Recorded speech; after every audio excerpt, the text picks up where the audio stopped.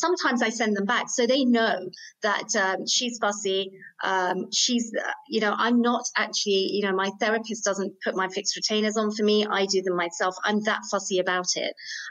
So I think it's just really making sure that your technician knows what you're expecting, and you're expecting a well-adapted passive fit.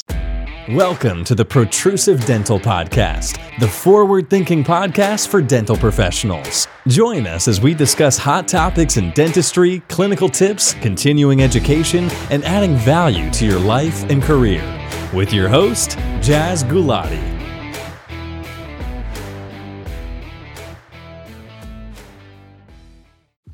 Imagine you've hired some builders to create a building for you. Maybe let's say you're building a new dental practice, okay? So these builders come and they start building the foundation, and then they build the building upwards for your new dental practice. And while they're doing this, maybe they put some scaffolding everywhere to support the structures as they're sort of building everything up and making everything join up. Now, imagine the building is now complete. It's all done.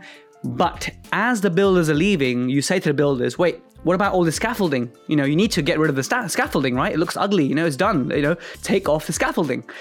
And the builders say to you, no. If we take the scaffolding away, the entire building would collapse. You'd freak out. You'd be like, what the hell is this? What kind of building is this that's not stable? Well, someone once explained orthodontics to me in this way, using that analogy. And they said to me that orthodontics, what is that about? They get everything straight, they get everything aligned, but unless you wear your retainers, everything will just collapse and go crooked again. And that's when they told me this building analogy. They said orthodontists are like these people who are leaving this scaffolding behind, because without the scaffolding, the building will collapse. Well, our understanding of retention has changed a lot over the years. I know back in the day, and it's probably the reason why we see so many relapse cases, is that back in the day, we thought, or rather orthodontists thought, that if you put everything in a stable position and everything is class 1 and you get the correct interincisal angle, etc., that everything will remain stable and retention is not really needed long term. And we all know that this is completely false, and that retention, now the thinking is that retention is for lifetime. Welcome, Protruserati. I'm Jazz Gulati to this episode all about retention with Dr. Angela Olak. I mean, this is a mammoth. This is a huge topic in orthodontics and in general dentistry, because if they're going to an orthodontist, guess who they're coming back to? To their general dentist to maintain their fixed retainer or their retention. So I think as general dentists, even if you're not doing orthodontics, we need to be well versed in retention, because this is something that affects so many of our patients. In this episode, we're going to talk about the very nitty-gritty details of placing a fixed retainer, about which is the most superior retainer, removable versus fixed, or do you always have to do both? So I know this is going to be a very impactful episode for those who are interested in learning more about retention protocols. The protrusive dental pearl I have for you is a communication one. Very often our patients will blame their lower incisor crowding on wisdom teeth. They will say, when my wisdom teeth came through, I started to get crowding. So is this true? Well, you should tell your patients, no, it's not true, because it was proven in a study by Harridan. Now, in the group of Harridan et al., what they did is they did a randomized control trial. They took people with extraction of wisdom teeth and they took people without extraction of wisdom teeth who had orthodontics, and they followed them up, and they found no statistical difference in terms of the relapse that they had. So this is something that we need to explain to our patients.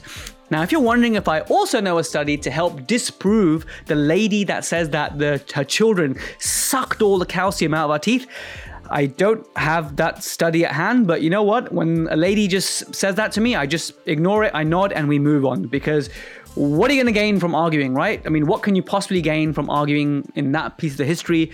Just suck it up, buttercup, and move on is my advice. Anyway, let's crack on with this episode with Angela Olak, all about retention protocols. Angela Olak, welcome to the Protrusive Dental Podcast. How are you? I'm very good, thank you, Jazz. I'm very excited to be on your show.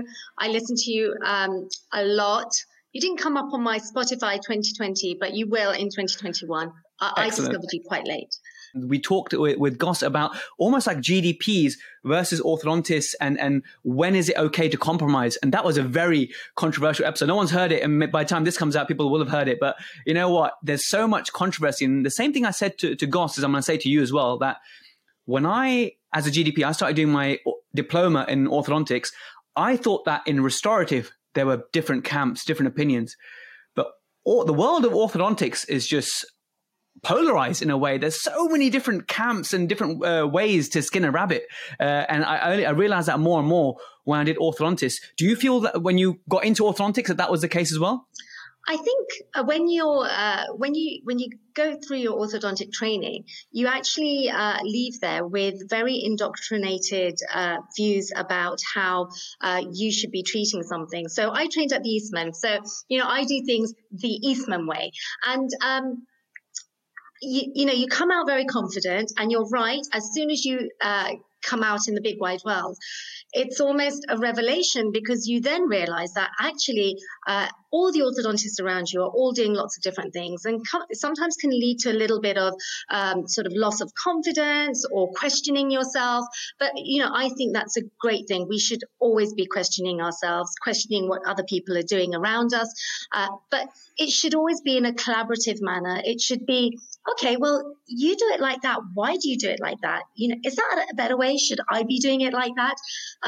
So, there's nothing wrong with everyone doing things differently. But I think as long as our results are good and of a certain standard, you're right. In orthodontics, there's many different ways. Absolutely. And just like in restorative, I found that my mindset improved. And I like what you said there. And I'm going to say that my mindset improved and I became a happier dentist once I accepted that it's a beautiful thing in our profession, that there are so many different ways to do it. And if we see the beauty of that rather than see the frustration, then I think we can be much happier with ourselves. So definitely when I learned more about orthodontics, I was like, oh my goodness, I thought restorative had polarized opinions, different occlusion camp stuff. But now I learned about orthodontics. I was like, oh my goodness, this is so varied, but it's in a beautiful way. But just a little bit about yourself, Angela, and just setting the scene. Tell us a little bit about where you practice, how long you've been a specialist orthodontist for, a little bit about you, Angela. So I carried out my undergrad training at King's. Whenever I do these kinds of things, I love mentioning sort of where I studied, because I find it gives me a connection to other alumni. So, hopefully after people have watched this, somebody might connect and say, oh, I went to King's too. And, there's another friend on Instagram. So, my undergrad training was at King's, and they were the best years, I think, of my life. I had such a great time there, made great friends, and my mentors, I would still say, are from there. And that's where I was inspired to learn how to move teeth. That's where I decided I wanted to be an orthodontist. After that, my postgrad training was at the Eastman. I'd always known that all I wanted to do was walk through that archway for 3 years of my life. And so I did everything I needed to possibly do to sort of get my place for orthodontic training there. And so I've been an orthodontist now for 15 years. And I own a practice with my husband in Wimbledon Village called the Dental Rooms. It's a specialist referral practice. So we have all the specialities under one roof. It's my second home. My team is my second family. All my time, effort, everything goes into that place. And it's the fruits of our labor, that place. And I thoroughly enjoy seeing my patients there. It's a perfect platform for me to be able to do what I really want to do, which is being part of a multidisciplinary team, helping the others achieve what they need to achieve with their work too. It's so great to be able to work as a team, and you working alongside restorative dentists. What percentage of your patients are adults, and what percentage of these adults that you're treating are actually part of a bigger picture that actually after your orthodontic intervention, they're going to need a rehabilitation, implants, or significant restorative work? Can you just give us an idea of that? Yeah.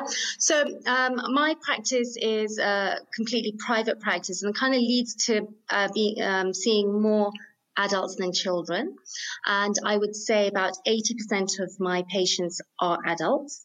And of those, I would say probably about 30 to 40% of them are referred by one of the other specialists in the practice, or are referred by somebody external to the practice, but requires input from either the periodontist or the prosthodontist, endodontist, but a lot of prosthodontic and ortho cases come together, I find, in our practice. It's quite nice for the patients, Jazz, I was going to say that, they can sometimes end up with 2 or 3 specialists in the surgery with them. It just helps to make decisions faster and, it wows the patients.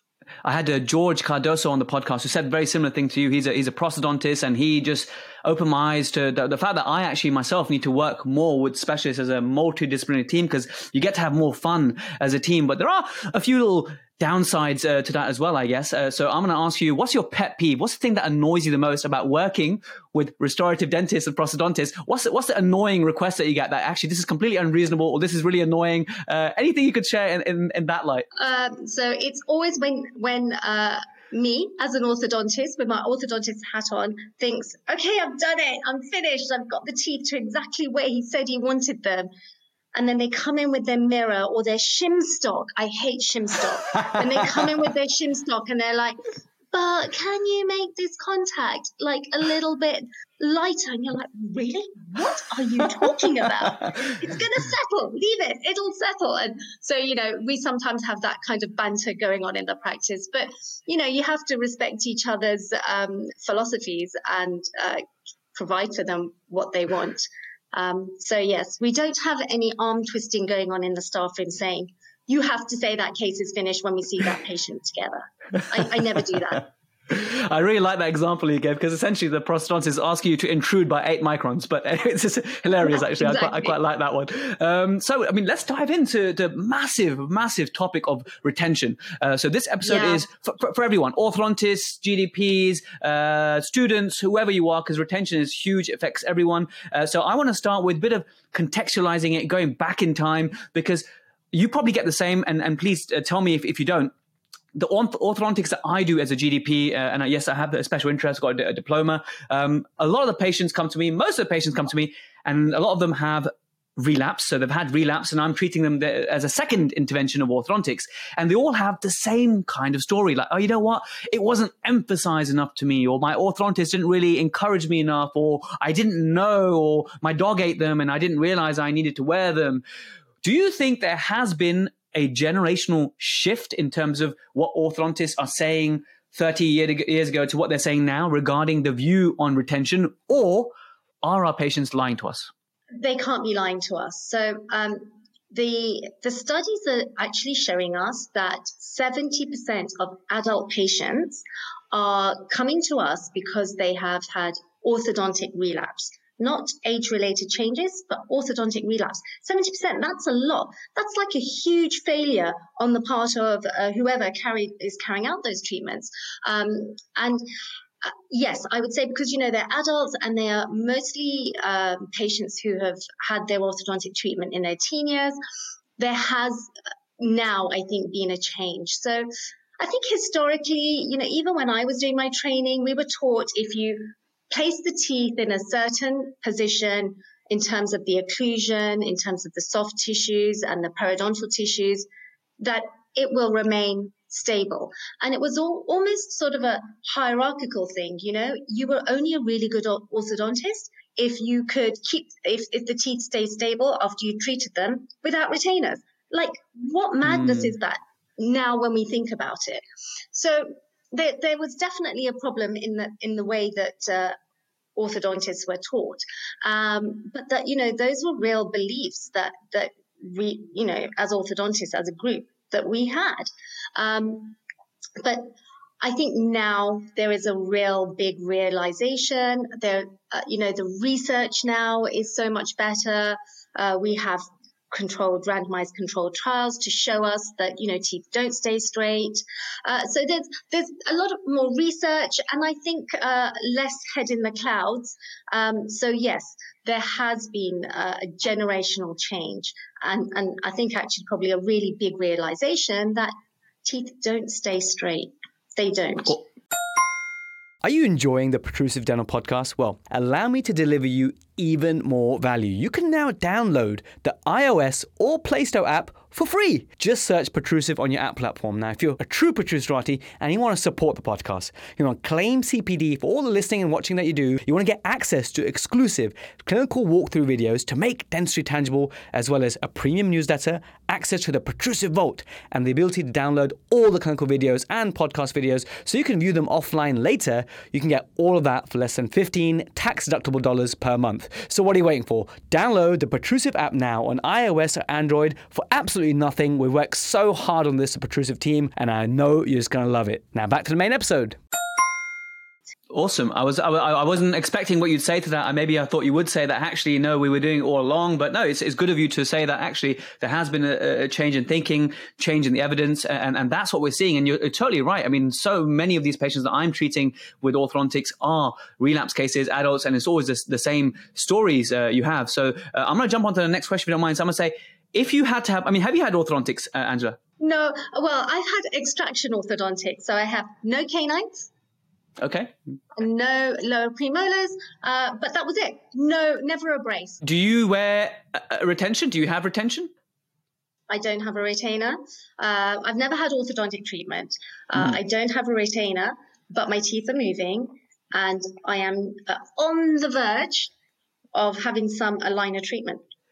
Okay, so let's hypothetically speak now, and let's say you've had that aligner treatment for yourself, for your own mouth. What would be your retention protocol and why? Okay. So I would go for a lower fixed retainer because whenever I place a lower fixed retainer for my patients, the reaction is always like, oh, that's okay. It's comfortable. It's not invasive. And there's always a very positive reaction. However, when I place the upper, no one ever is, patients generally, you can tell if you read their sort of emotions or read them, the initial very first reaction is it's not comfortable, or it doesn't feel as good as the lower one. And that's obviously to do with the occlusion and also the anatomy of the upper incisors. So for the uppers, I would go for a removable retainer to be worn on a part-time basis. And I think that's also to do with the fact with the amount of risk in which teeth are more likely to move. So in my case, my lower incisors, I've got one that's beginning to rotate. That's going to be more unstable. I better hold that one. Also, age-related changes. I'm still quite young, Jazz. I'm going to grow older and my teeth are going to move. So, yeah, in terms of age-related changes, we know it's the lower incisors that are going to lose their alignment. So why not hold those? So I would go for lower fixed and upper removable. Brilliant. And I think I totally agree with my patient's perception after an upper fixed retainer. And also in terms of if I was to count up all the fixed retainer failures that I've seen disproportionately more upper fixed retainers fail than lowers, even though you'd imagine that there have been more lower fixed retainers placed. So it could just go to show that, is there any evidence to say the failure rate of upper fixed retainers is higher than lower fixed retainers? So as far as you know, I don't expect you to be an academic in any way. I know you're very wet-fingered, but as far as you know, because that's a difficult thing to study anyway. Yeah, it's a difficult thing to study. And in terms of retainer research, I think a lot of the things that we as clinicians do when it comes to retention, because there's not that much research, is mostly based on our clinical experience, what works in our hands and what doesn't. So, and also individual patient preference, right? Mm-hmm. According to the evidence, which is better? In terms of fixed versus removable? Yes, absolutely. Fixed versus removable. Which is the ultimate evidence-based form of retention that you would recommend, or the evidence would recommend? Is there one that's more superior significantly than the other? Yeah. So, I mean, there are a lot of factors when you're looking at what's more superior and what's not, right? Okay. So, firstly, you're looking at how stable do the teeth remain over a period of time with either a fixed retainer or with a removable retainer. So the clinical outcome, essentially. So that's one thing that you're looking at in terms of comparing the two. And the other thing you're looking at is, how is it for the patient? What is the patient preference? What is their experience? What are they more likely to get on with? So if we were actually looking at the research, I'd say probably the best research that we have so far is a randomized controlled trial that's come out of the Royal London by Al Magari and his, all that orthodontic team. They collaborated with a periodontist there, and they compared stability and periodontal health with fixed and with removable retainers over a period of 4 years. And they did that quite recently. So that paper came out in 2018. It's a randomized control trial, and they did everything perfectly. And what they found was that actually over 4 years, the fixed retainer is better clinically in terms of holding your alignment, so the clinical outcome. And in terms of periodontal health, because, a lot of concerns with fixed retainers is that we may be compromising the periodontal health in terms of patients aren't able to clean properly, right? But there was no difference. So the periodontal health was not great, actually, in both groups. So, I think it goes to show that it's important to educate our patients, even in terms of oral hygiene, after they've completed their oral orthodontic treatment. But from that and from my clinical experience, I would say fixed retainers. If you want to really ensure that you're going to hold the teeth and you're not putting it in the hands of the patient, fixed retainers. Brilliant. So that's really useful to know. And actually, from the periodontal literature, we know that just because someone has crowding, that it doesn't necessarily mean that their periodontal health will be not as good as someone without crowding. And it's down to the patient who can actually be bothered. So if you're a good brusher, you're a good cleaner routinely, that's going to be true whether you've got crowded teeth or not. So the fact that you said that, hang on, even if they've got a fixed retainer or they don't have a fixed retainer, their periodontal outcomes were similar. It just shows it's actually the patient themselves that needs to take it upon them to do the hard work. So this leads very nicely to a clinical question now is, if you could just, because most people are listening at the moment to this while they're chopping the onions, gardening, washing dishes or whatever, let's talk about one of the most difficult things I found is when you're newly starting to do it is a very fiddly fixed retainer that you're placing. Now, I've tried various methods, including lab made on an acrylic jig, and that is really quick and easy, actually. But for those who have got the wires and those that sometimes you need to bend, and those like the FlexTech ones that you don't need to bend, can you just run through which you use and talk us through your clinical technique to placing successful fixed retainers on the lower arch? Okay, so I'm glad you said lower arch, because that's probably, it's the easiest. So you don't have the occlusion to think about, right? So what I what I always use is lab-made stainless steel twist-flex multi-strand wire. And what I ask my lab to do is to produce for me a molded wire, so they've bent it by hand, and it's customized with a jig. But it's not an acrylic jig where it's held on both sides with the canines. It's basically a Memosil jig, the soft Memosil. So they basically make the retainer, and then they position it with this Memosil that hangs just over the incisal edges of the centrals. Yeah. So I can then basically take that off the model and then hang it exactly the same way on the lower incisors in my patient. And then it is just sitting there very, very passively. And, that's the most important thing for me, is that the retainer is passive. I'm not having to push it or hold it down when I'm bonding it to the teeth. Okay, so now I've got teeth that are prepared. So I clean them. I use a sandblaster after they've been cleaned. Love my Rondaflex. I actually have so many of those. They're my favorite thing. We have them all over the practice. So I clean the teeth, and then we go ahead and we bond it. But I do not hold it down anywhere. So, I'm very, very particular with our lab that it should be made well. And just to make it really tangible and very so we can visualize it. Once you got the Memosil on with the fixed retainer in place, essentially, yeah. Oh, fine. Shall I do next steps? Yeah, because you want to know exactly what do I do then, right? Okay. So now imagine I've got clean teeth. I've tried this retainer on. I've checked that it's fitting nicely. I basically hold it against each tooth and make sure that it's not having to displace to be sitting on that tooth. Okay. Then I remove it. We etch the teeth, bond the teeth. I then hang this retainer back on intraorally, and I start to bond. So I use light flow composite. And I just start with if I start with the most distal tooth. So if it's a canine, usually you'd go lower 3 to 3, right? So I place some bond on that canine and my nurse cures it. That's it, done. Then we do the lateral.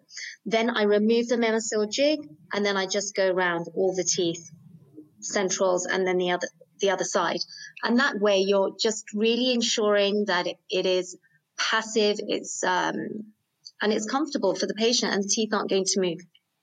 So you're tacking and you're putting the flowable composite on the canines first, and then removing the. I don't do this canine and then this canine, because you can then introduce flexion in your fixed retainer. So I go canine, lateral, central, lateral, canine. I go round like that. You're not going to start to then introduce flexion forces. Yeah, that is a real gem right there. That is a real clinical pearl right there. Mm-hmm.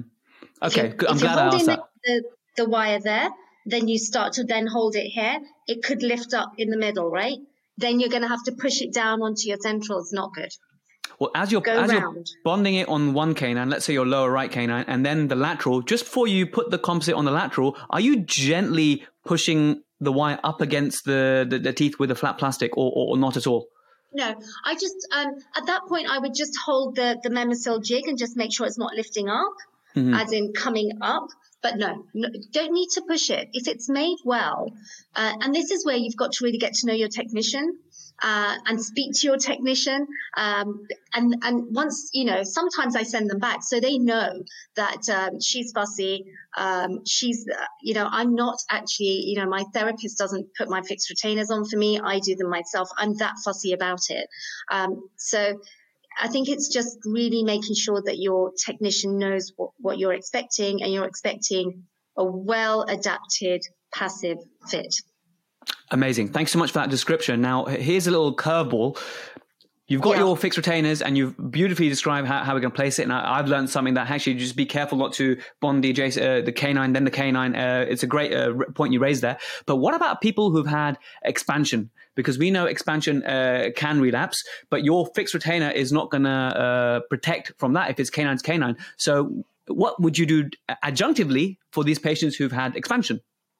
Okay, so I'll tell you what I do, right? Because there is actually no fixed or correct way. There's just probably so many ways, but I use dual retention for all my patients. So what I recommend to my patients is let's have a fixed retainer, especially if you've expanded everything and, nothing's going to be stable really.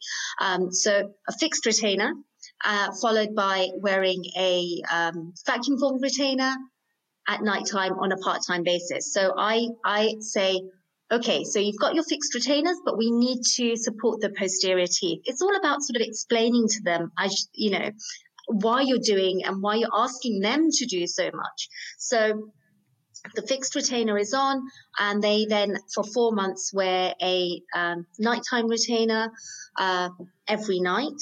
They will then I'll review them. And then based on sort of their experiences, because usually they haven't worn it every night, they may have skipped a night, and they will then explain to you how tight it felt the night after they skipped a night. And you can kind of gauge by questioning them how much stability there is. And then, if I feel comfortable, I'll ask them to reduce the wear to alternate nights for the next 4 months. And then eventually by the end of 12 months, because I review my patients for forever almost. But at the end of 12 months, I would be hoping that we could get them down to 1 or 2 nights a week. But it's really, really customized, Jazz. It's so different for every patient because of so many factors, as you know. Well, I appreciate you giving us a guideline answer, because that's really helpful. But then you totally raise a great point. Retention should be specific for that individual patient, because certain movements are always going to be less stable. Severe rotations and stuff. You've got to factor that in. So that's covered that really nicely. I appreciate that. When would you ever use? Do you ever use a Hawley retainer, or is that something that's really quite old school and there's no place for it? Sorry if that's a bit controversial. If you describe also for those listeners who don't know what a Hawley retainer is as well, please. Okay, yeah, good idea. Okay, so a Hawley retainer is a removable retainer that's made of acrylic as the base plate, and then there are stainless steel wires that are molded as cribs to hold it in for retention, so on the 6s, on the 4s or the 5s. And then essentially there's a stainless steel wire, which is called a labial bow, that runs from 3 to 3. And so, that is traditionally what retainers were made of before we came across these vacuum-formed Essex-type retainers. And there is still a place for them, I think. I think if you've got a patient who has a number of teeth missing and, they're going to have time before their prosthodontic work, then, Hawley retainers are quite a nice way to add Pontics to it, to maintain and hold spaces. You can use little wire spurs on either side of the edentulous spaces to really make sure that you don't get closing in of the teeth into that space. So retaining spaces, it's really good. It's also really good for if you need settling, because your teeth, posterior teeth, can still sort of move. I would say those are probably the most times that we would use it. But actually I don't, because patients who have gone to lengths to have treatment that's invisible or unnoticeable or discreet are not going to thank you for giving them a Hawley retainer. And you have to actually really be sure that your patient's going to wear their retainers, right? I mean, you're relying on them. And I just feel that in terms of aesthetics and comfort and speech dysfunction, they're not popular. I agree, and no one will ever thank you for giving you one of those. So I'm glad you agree with me with my views on Hawley as well. Angela, you've covered my main questions. Now I'm going to take a couple of questions from the Protrusive Dental Community Facebook group. Actually, some really cracking questions have been sent in. Zach, my buddy Zach, who's done some great episodes on comprehensive care, he wants to know about. He said, well, I'm going to actually read it out, because you know what Zach says, he's very wordy, English, yeah. Can you ask about the psychological aspects of retainer wear? So he thinks it's a grossly neglected problem. I never even thought about this before. So I'd rather give my patients 3 sets of removable retainers, okay? Right. Design dependent on biomechanics, than a fixed retainer. Because what he's found, what Zach's saying is that for fixed retainer wearers, they think that, that's my retention done. And then 5 years later, if you get an arch form collapse and then they're relapsing all over the show, that's his own words there. What could you say to Zach as an interesting sort of debate or discussion about his viewpoint on the psychological aspects of having a fixed retainer and the patient thinking that's everything, but then you can get an arch form collapse? What would you say to that? Okay, I think it's all about patient education. Yeah, so the way that I handle retention is from the very first day that patient comes into my surgery. I talk about retention a lot at consultation. probably half of my chat is about retention. And it's the first part of their treatment plan that I explain to them that, okay, if we move your teeth, this is what we are then going to have to do in terms of maintenance. Are you happy for that to happen? Are you prepared for that to happen? Because if it's a no, that conversation may either need to stop, or you need to then change tact and explain to the patient, well, then your teeth are going to move, because there's no other ways of guaranteeing it. So it's a lot to do with patient education.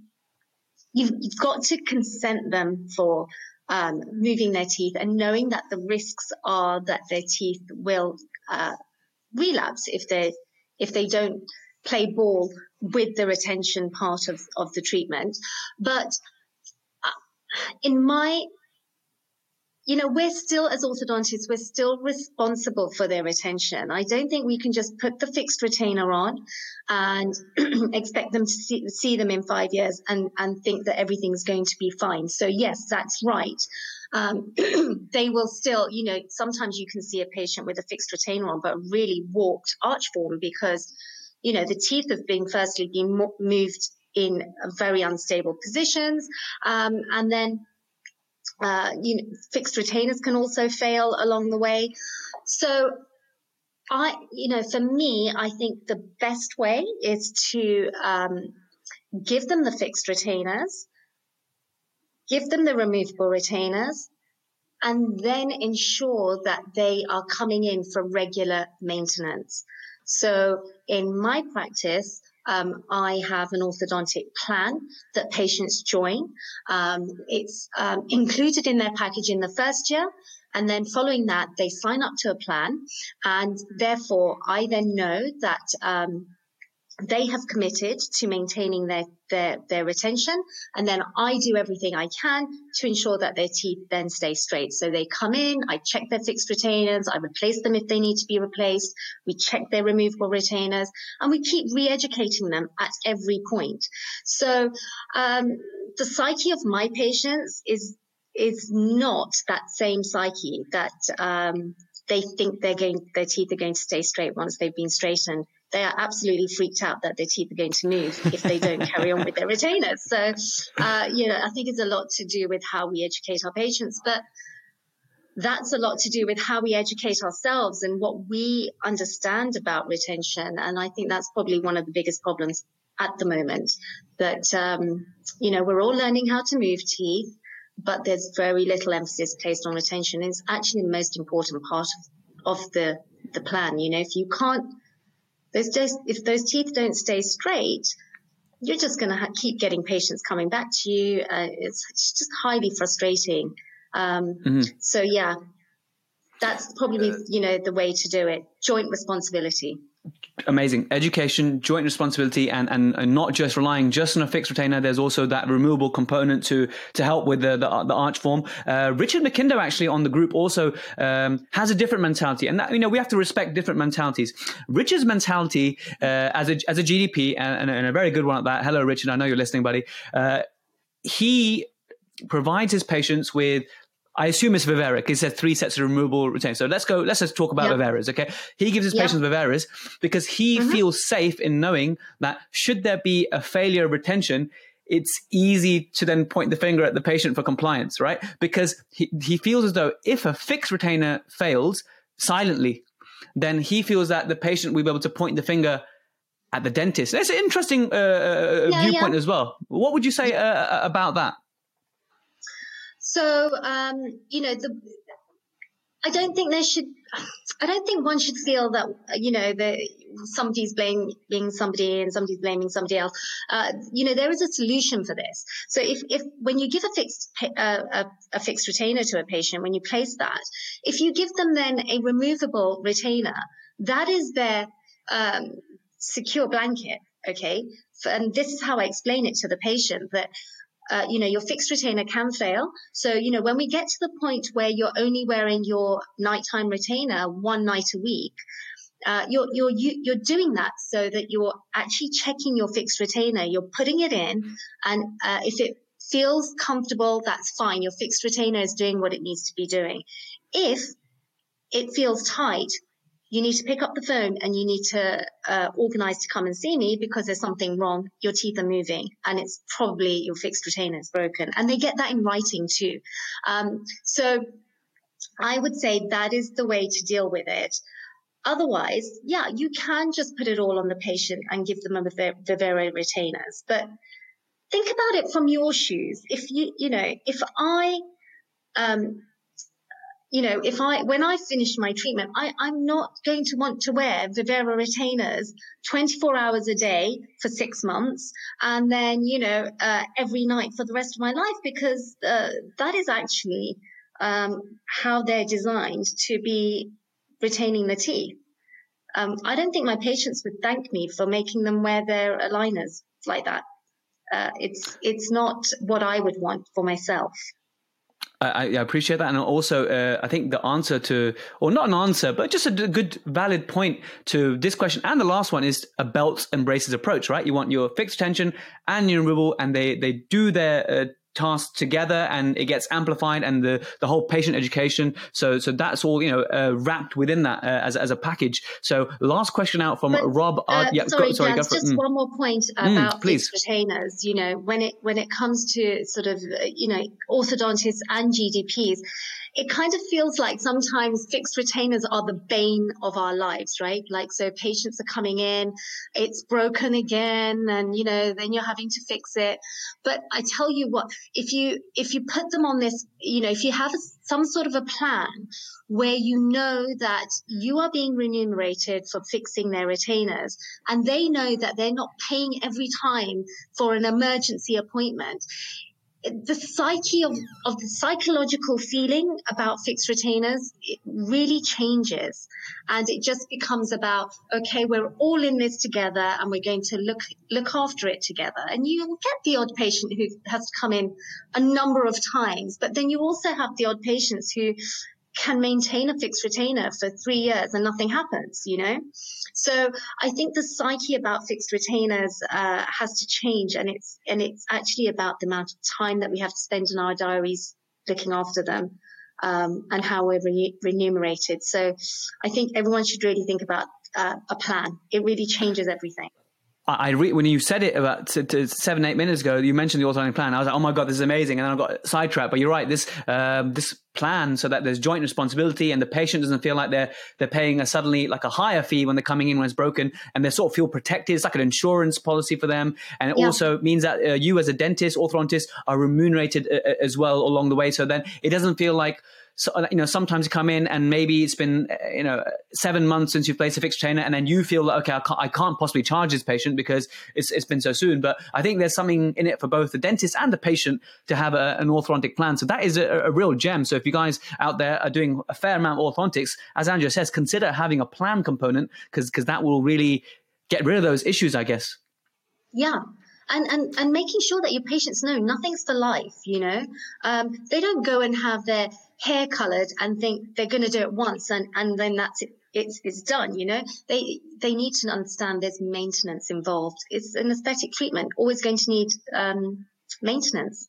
It's the same with composite polishing. It's the same with teeth whitening. So, it's the same with that. Yeah. So I appreciate that. Last question now is sent from Rob Arden. Hi, Rob. Thanks for listening, buddy. Does anyone have a good rule of thumb for upper anterior bonded retainer? See, Angela, we couldn't go the whole episode without discussing this very annoying thing about upper fixed retainers. He says, especially when occlusion means space is limited. So he knows that Tiff on IAS courses, and Tiff's been a great guest on the podcast before, and we've sort of discussed this a similar topic about using restorative composites, so like your nano hybrid or something like that, instead of flowable, and dialing the patients in. So dialing as in Dahl, the chap who came up with the concept of bonding things in high at the front and letting the posterior settle, intrusion at the front. So please do refer back to episodes 16 and 17, I think it was, if you guys want to listen to more about a Dahl. But essentially, it's sometimes difficult because you want to make the patient as comfortable as possible. So you want to actually shave that composite down so it's not too proud.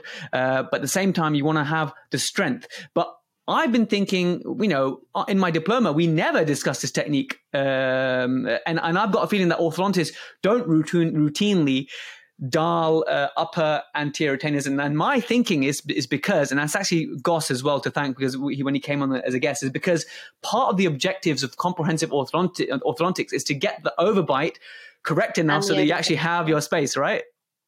Yeah, that's you've just hit the nail on the head.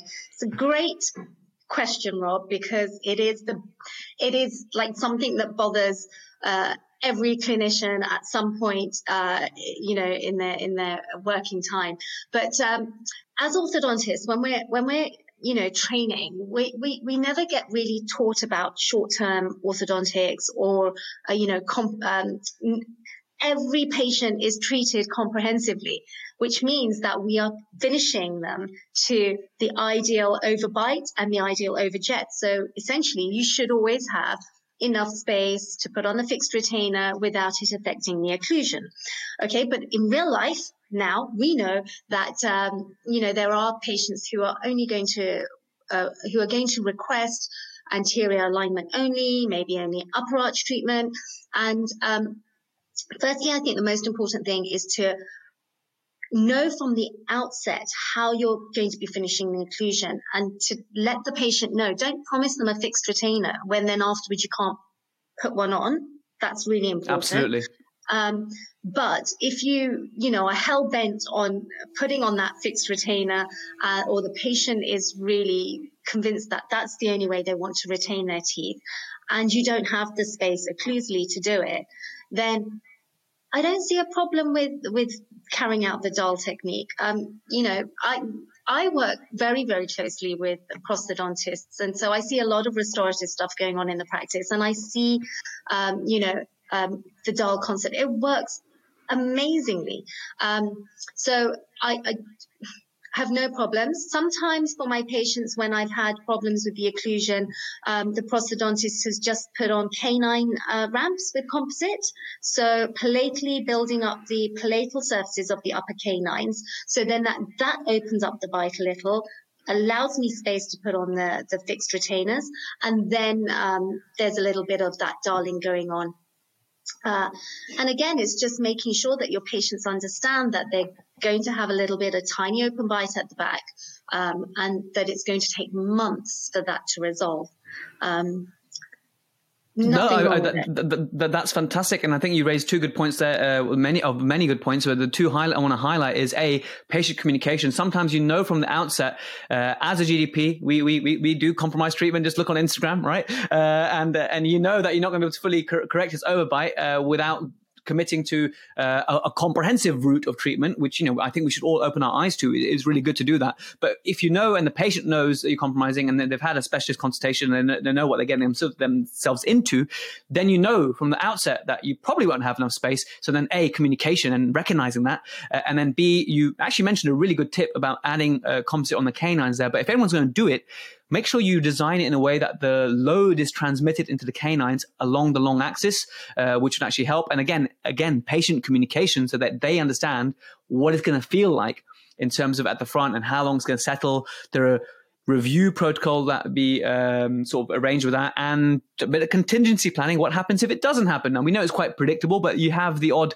patient where it might not happen. So just have all that upfront in a really good conversation with the patient is key. Angela, you've been absolutely fantastic. I knew this would be brilliant, and it has been about retention. I think we've really covered. I'm sorry, I threw some curveballs at you. There's so much to talk about with retainers, right? We could easily go on. We can easily go on, right? Because we can talk more about technique at the top. We can talk about when I've seen some case before where the twist flexes, started to torque the teeth some years from now and stuff like that. But we're running out of time. But I just want to say thank you so much for coming on to sharing, all these gems. If there are some people who want to learn more from you, where can they find out more about your, I know you've done quite a few lectures on tubules and whatnot. Do you offer any educational programs, any study clubs for dentists? So we have the Dental Rooms Academy, and that's part of our practice. And we regularly carry out lectures there. We have an in-house training facility, and so we quite often once a month pre-COVID times, once a month we were doing case discussions with every time there's 2 specialists, so quite often I'm there. But that's my favorite place. My other favorite place is Tubules. I love speaking on that. We've just started an aligner panel there. We're going to be called the A-Team, and we'll be talking a lot about and Goz and a few other great clinicians. So those are probably the main channels for me. So through the Dental Rooms Academy and through Tubules. And your Instagram handle. Yep. Please tell us your Instagram handle. Dr. Angela Orlock. So please message me. I love that platform. It's my favorite thing at the moment. And one of the reasons I also wanted to get you on is because you, like me, are a big cricket fan. Yes. I love cricket. So do my children. I remember. So I know you're a Kings 11 Punjab fan in the IPL, but your children and I think your family are Mumbai Indian fans. They are indeed. So they took it this time, but that sort of helped keep the peace. But Jazz, we're getting there. That Kings 11. I feel like next time's going to be our time. I feel like Liverpool felt for like 30 years, like next year's our season, So, but I'm hoping it will come true, and next year it will be our season in the IPL. So, Angela, thank you so much once again. Really appreciate you coming on the show. Thank you so much, Jazz. I hope you enjoyed that with Angela. Thank you so much for listening all the way to the end. If you're not already part of it, do join the Protrusive Dental Community Facebook group, where we've got such a thriving community. It hasn't got like thousands of dentists. It's got a small group, but it's all the Protruserati who enjoy the podcast. And I just feel the love and the connection and the chemistry between everyone. I think we're also helpful in this group because I think it's like our safe little place, because we're kind of like-minded. Like if you listen to this, you are similar to someone else who listens to Protrusive Dental Podcast. So if you want to find that community, do join the Protrusive Dental Community Facebook group. I look forward to seeing you there. Anyway, I'll catch you in the next episode, which is all about elastics in Invisalign, the do's and don'ts of elastics. And I'll catch you same time, same place next week. See ya.